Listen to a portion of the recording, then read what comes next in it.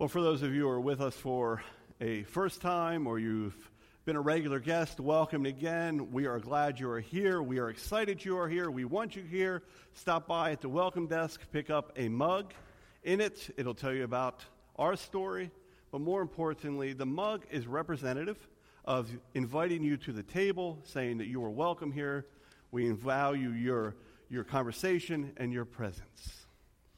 As I said, we've been going through a series in Revelation, and we are going to continue that this morning. We are in Revelation 10, and there's a lot to cover. We've already had a whole church service, so I'm going to try to keep us moving this morning. This morning we are studying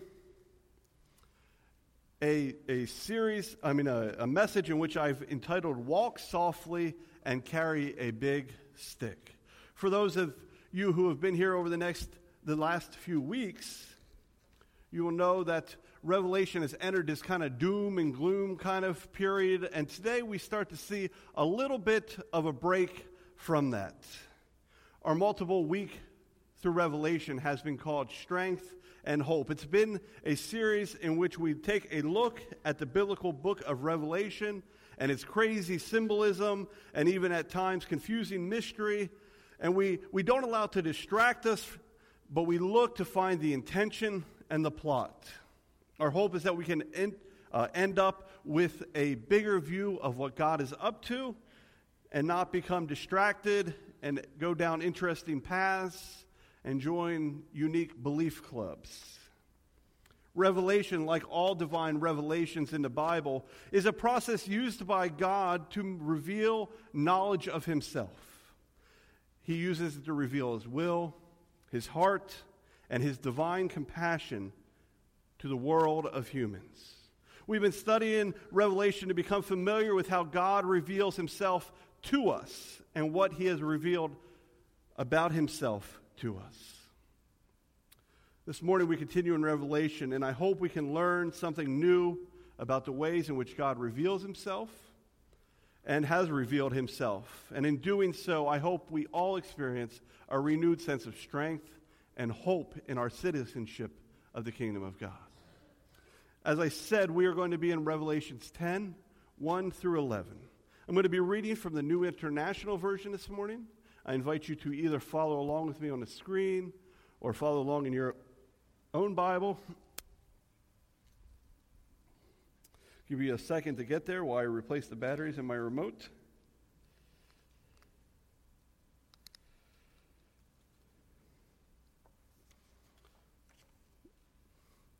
Then I saw another mighty angel coming down from heaven. He was robed in a cloud with a rainbow above his head.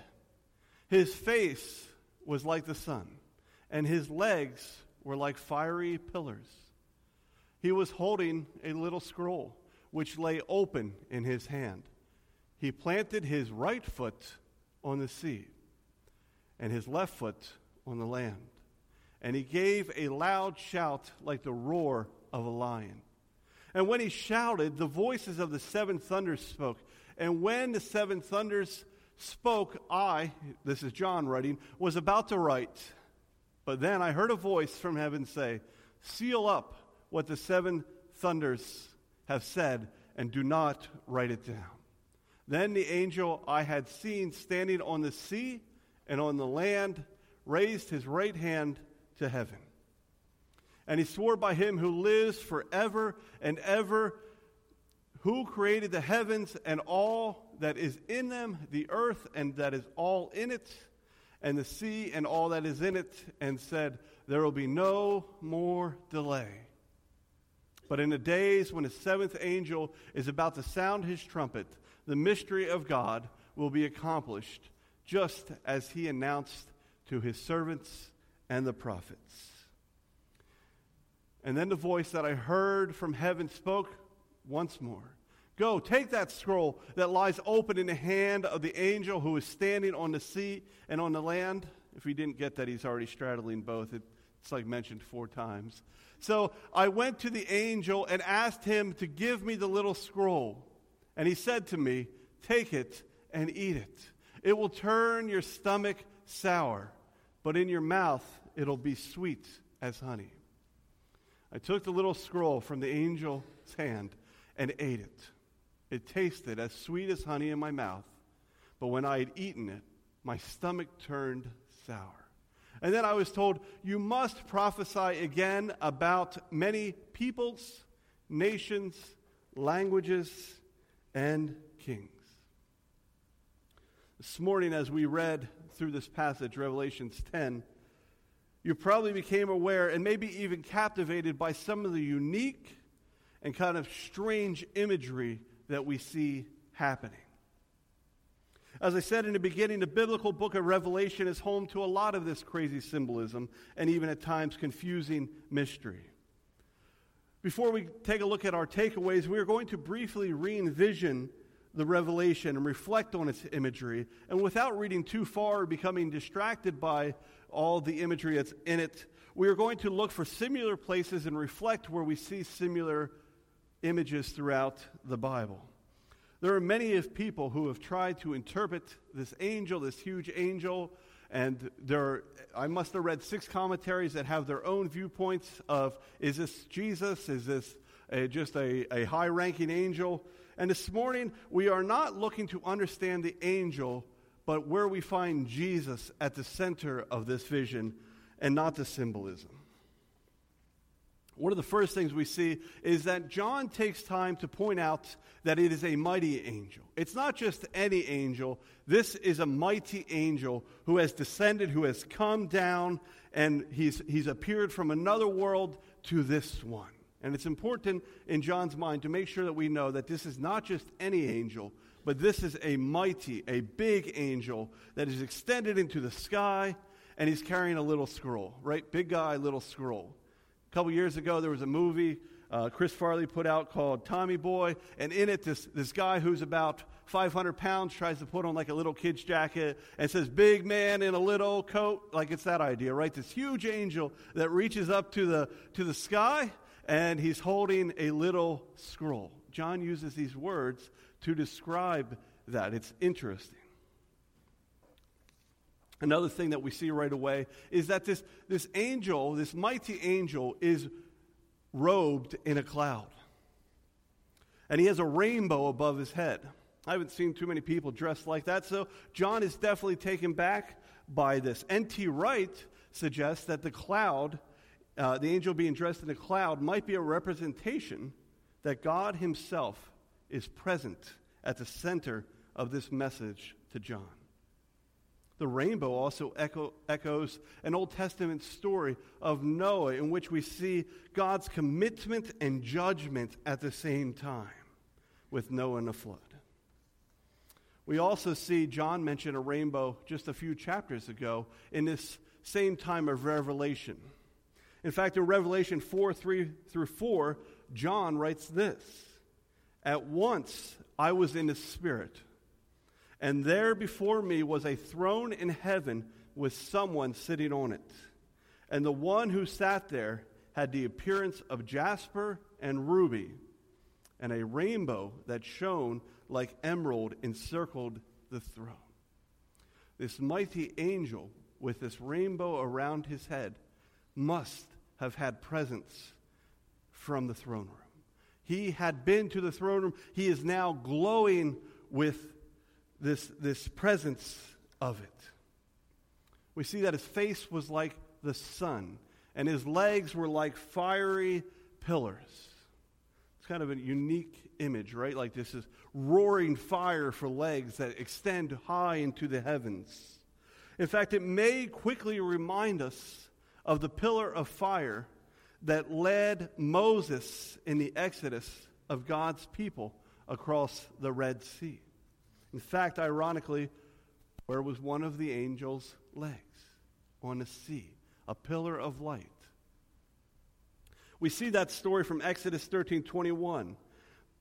And as God is leading his people out of captivity and they're on the journey, this is what is recorded. By the day the Lord went ahead of them in a pillar of cloud to guide them on their way, and by night in a pillar of fire to give them light, so that they could travel by day or night. Neither the pillar of cloud by day nor the pillar of fire by night left its place in front of the people. We see through this imagery of this angel with these two burning legs that no matter if we're on land or if we're on rocky sea, that God is always at the forefront, he's always in the center, and he's always guiding and leading. It's an important image, I think, to take away from this morning. As I said, we also see his right foot is on the land and his left foot is on the sea. God led his people continually through land and sea. And interesting enough, John is at a place where he is in his present, but he's also taken up in the Spirit in this revelation, and he is seeing the future. It's this mixed context. The angel is straddling two contexts, and John himself is as well. Here's one artist's depiction of this angel. You can see John is standing there looking at the angel. I see the angel's head and hand is cut off, but he's extending. He's wrapped in robes of clouds, and his legs are on fire. So what do we average from this angel's presence? Why is it important that John mentioned this angel? First, it's a divine message from God, and it was obvious a way that God was saying, John, I have a message I want to reveal to you. And we know that John must have walked so softly and attentive with the presence of God that he was receptive to be able to hear what God said. It's how he was able to be caught up in the Spirit. The angel at the same time was a symbolic representation of heaven coming to earth and revealing things to mankind on earth as it is in heaven. The angel, who was full of symbolism, was also representative of times in which God was on the front lines, as people embarked on a new journey. This was both represented by the past, the story of Exodus, the story of the flood, as well as the future, the yet to come, and the visitation of the throne room. Matthew Henry says this about this passage. The book of prophecy was not given him, John, merely to gratify his own curiosity, right? He didn't get to see these beautiful symbolic things just for the sake of getting to see them, but to be communicated by him to the world. He is ordered to prepare for another embassy to convey those declarations of the mind and the will of God to the world, and such should be read and recorded in many languages. So this morning, as we pause and we reflect, as we look to take notes away from John's crazy vision and revelation, there's a lot that could be said, there's a lot that could be assumed about the angel, but we do know that there is something God is revealing about himself to John. And that is what we are going to look at this morning and to steal influence from for our own lives. Let's look at the stage of John's revelation in chapter 10, not as a way of becoming distracted, but finding the reflections on the imagery to become familiar with how God continues to reveal himself to us if we walk softly and stay attentive. Hopefully these takeaways will also help us throughout the week as we look to sense what I call a renewed strength and a hope in the kingdom of God. So when you came in, you should have received a bulletin. In that, you'll see some underscores. I invite you to jot down the notes. There will be spaces to fill in the blanks, and just to chew on these things throughout the week, to wrestle with them, and see what it is that God may be saying to you through this unique passage. The first thing that we take away is that we serve a creative God. Right? This imagery is full of creativeness. We serve a creative God who has captivated individuals throughout history by igniting them with revelation. Time and time again, people who have experienced revelation say, I was caught up in the Spirit.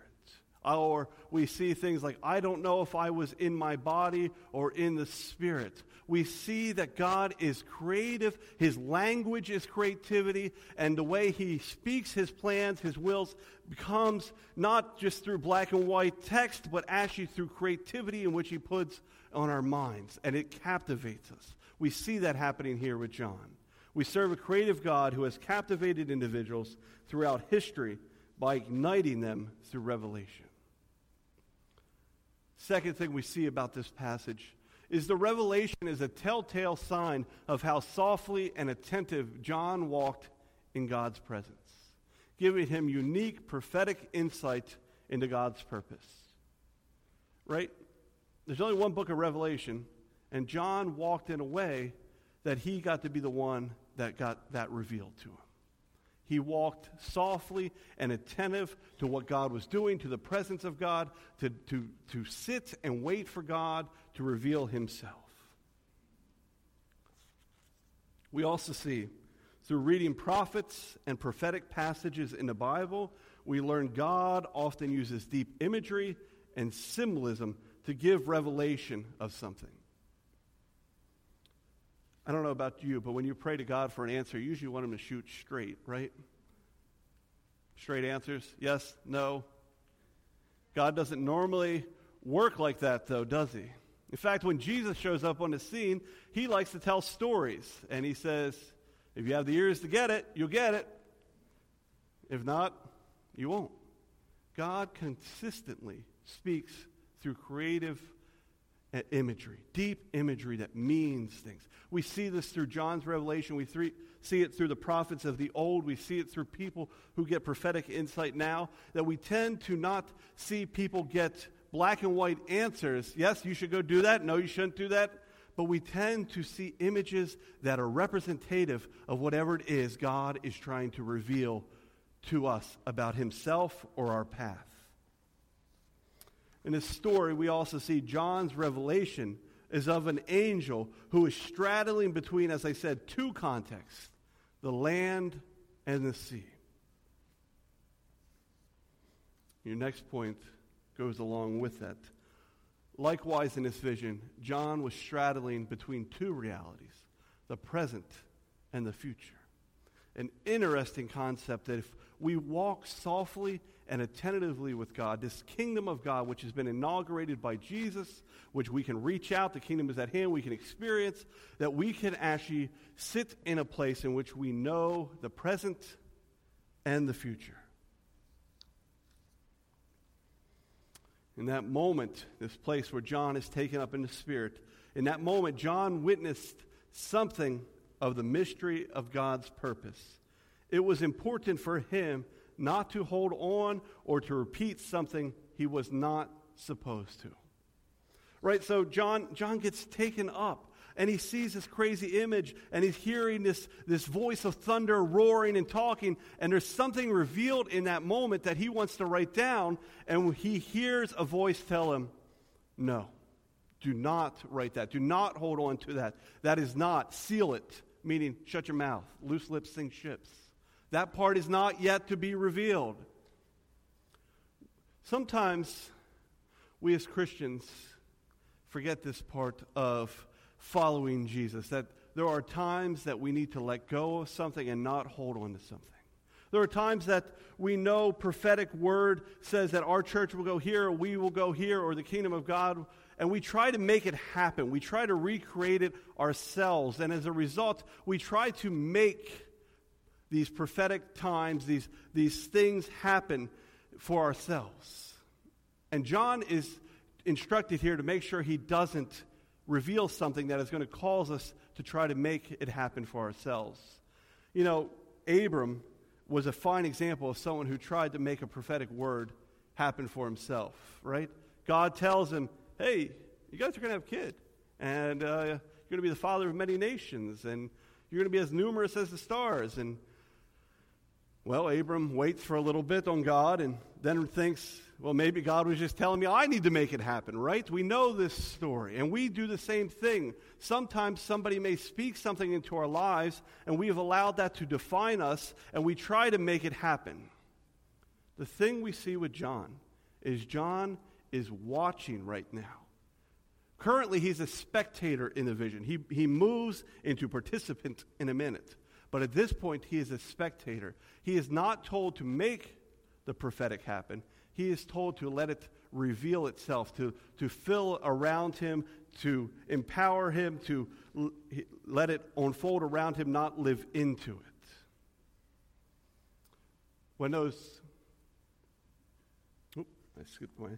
When we do see God is always up to something new in our world, and he's longing to reveal it, to empower his church in God's own timing. That's another reason in which it isn't to be revealed, right? It's God's timing. If John would have revealed something too soon, it could have messed up the chronological flow of things. And it's important to notice that we do not control the time of which things happen, and we let those unfold. What we do see also in this passage is important to notice that when prophetic insights are given, they not only reveal futuristic things, but they often require action to unlock situations.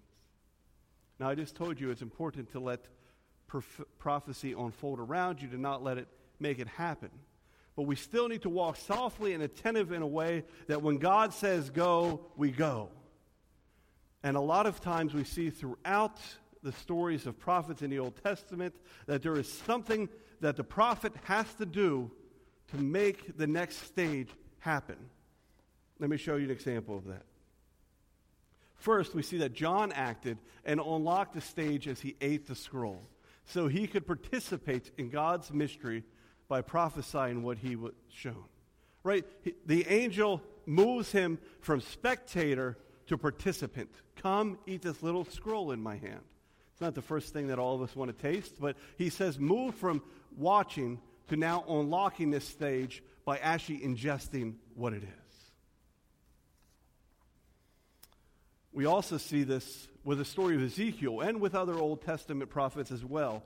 And Ezekiel reveals this part as God is encountering him. He says, Son of man, God told Ezekiel, eat what is before you, eat this scroll, then go and speak to the people of Israel. So I opened my mouth, and he gave me the scroll to eat, and so I ate it, and it tasted as sweet as honey in my mouth. The Spirit then lifted me up and took me away, and I went in bitterness in the anger of my spirit, and with the strong hand of the Lord on me. Prophets are often revealed something that God is up to, but then also have to act on it to make it happen, to unlock it. N.T. Wright, in his commentary, Revelation for Everyone, says, eating the scroll is a vivid metaphor for the way in which the prophet then, or indeed today, can only speak God's word insofar as it has become part of the prophet's own life. Hearing from God is not important for our sake of others, but for the sake of ourselves. We can only see as much as we're willing to be. That is what we see. John is a willing and attentive person. He jumps up at the chance to eat this bitter scroll and does it. N.T. Wright continues, there are new things yet to happen as part of God's purpose, and John's words will bring them to pass. The Lamb has removed the seals, and now the scroll can be read, and John is the one that's to do it. The minute after John eats the scroll, he's instructed, now that you have ingested it, you've embodied it, now that it has become part of you, it is in you, you can taste the weight of that is what's making it bitter, and now I am sending you out to go. I am now saying go. N.T. Wright says at the end of his commentary, speaking words which create a new reality is an ancient one, finding classic expression in the great prophets. They are not only great visions or revelations of things that are yet to come, they are to speak words which somehow generate that new situation. What we can take away from John as he eats the scroll and goes to prophesy to all nations is that God longs for us to be participants and not spectators. He longs for us to be generators of new life with those that we encounter. Could say it this way. God desires participants, not spectators, who walk softly with him but carry a big stick. President Roosevelt was the person who made a similar quote to this famous. He made up a quote that most people thought was an African proverb, and at the end of the day it was something he attributed to a non-existent proverb. But he said, speak softly and carry a big stick. And over the years, that quote has generated new life by being said, walk softly and carry a big stick. It's come to describe, unfortunately, the American policy and how we respond to the world. And this morning I propose it with a renewed and a new sense of life to it. In fact, Jesus said something very similar. He said, I'm sending you out like sheep among wolves, therefore be shrewd as snakes and innocent as doves. God desires us to walk as participants in his kingdom, not as spectators, and we should walk softly and attentive as John did to be able to experience the mind of Christ and carry a big stick. Our big stick is knowing the mind of Christ. John was given a glimpse of the throne room so he could know the mind of Christ. John had walked so softly with the presence of God that he was given a glimpse of what God had prepared for those who love him. And John isn't the only one that revealed this. Paul says something very similar in 1 Corinthians 2, 9 through 12, and verse 16. And this is going to be our ending challenge today. When we look at the story of Revelation, what is it that we take away? We take away that God is a God who reveals himself. He's a God who wants to reveal his plan to those who love him. And it's not only through John we see that, but it's through Paul's words as he says this. No eye has seen, no ear has heard, and no mind has imagined what God has prepared for those who love him. But it was to us that God revealed these things by his Spirit. For his Spirit searches out everything and shows us God's deep secrets. No one can know a person's thoughts except that person's own spirit. And no one can know God's thoughts except God's own spirit. And we have received God's Spirit, not the world's. So we know the wonderful things God has freely given us. For who can know the Lord's thoughts? Who knows enough to teach him? But we understand these things, for we have the mind of Christ. John was given a gift of the mind of Christ. He was able to see what it was that God wanted to reveal to those who loved him. And he was able to then be a participant to be able to speak and generate new life about that to his neighbors and to the nations. And we are left with that same challenge. Those of us who love God are given the challenge to seek his Spirit, to be able to be given the mind of Christ, or as Paul writes in the beginning of this, to know God's deep secrets. Revelation was one of God's deep secrets. And it was given to John. How exciting to be able to experience things like this. What would it do to us as a church? What would it do to us as people, as followers of Jesus, to our doubts, to our anxieties, to our struggles, if we knew the deep secrets of God? And what is the secret to doing that? The secret is doing what John did. Walking softly and attentive to the Holy Spirit. Walking in a way where you practice being present, you look for God to reveal himself, to cry out to the Spirit, to know these things. And in it, we see the mind of Christ. We walk softly but carry this big stick, this mind of Christ that empowers us and that contagiously energizes us. This week, I encourage you to practice walking softly, to be attentive, to practice being attentive, to practice carrying the big stick that we see John carry. What does this mean? When you have your devotions time, when you read the Bible, close your eyes after you read it. Picture your passage. Ask God to reveal through his Spirit something to you. Allow him to not need to be black and white for you, but to speak with his creativity. When you pray for someone this week, listen as much as you talk for them. Listen in the silence to God as much as you are willing to pray for the individual. And like the imagery in Revelation 3, focus on God on the forefront of every situation you are in. Whether it be on land or in sea or in the night or in the exodus that you are experiencing today, that we see these firing legs that are before us, and that not only do we see them, but we can know them. Practice carrying the mind of Christ. As the worship team comes forward and as they lead us in our closing, as they lead us in our closing song, I encourage you to invite God to give you the mind of Christ, to be able to experience the deep secrets of God, to allow God to empower you in new ways, in creative ways, and see what it does to us as individuals, as followers of Jesus, and as the church.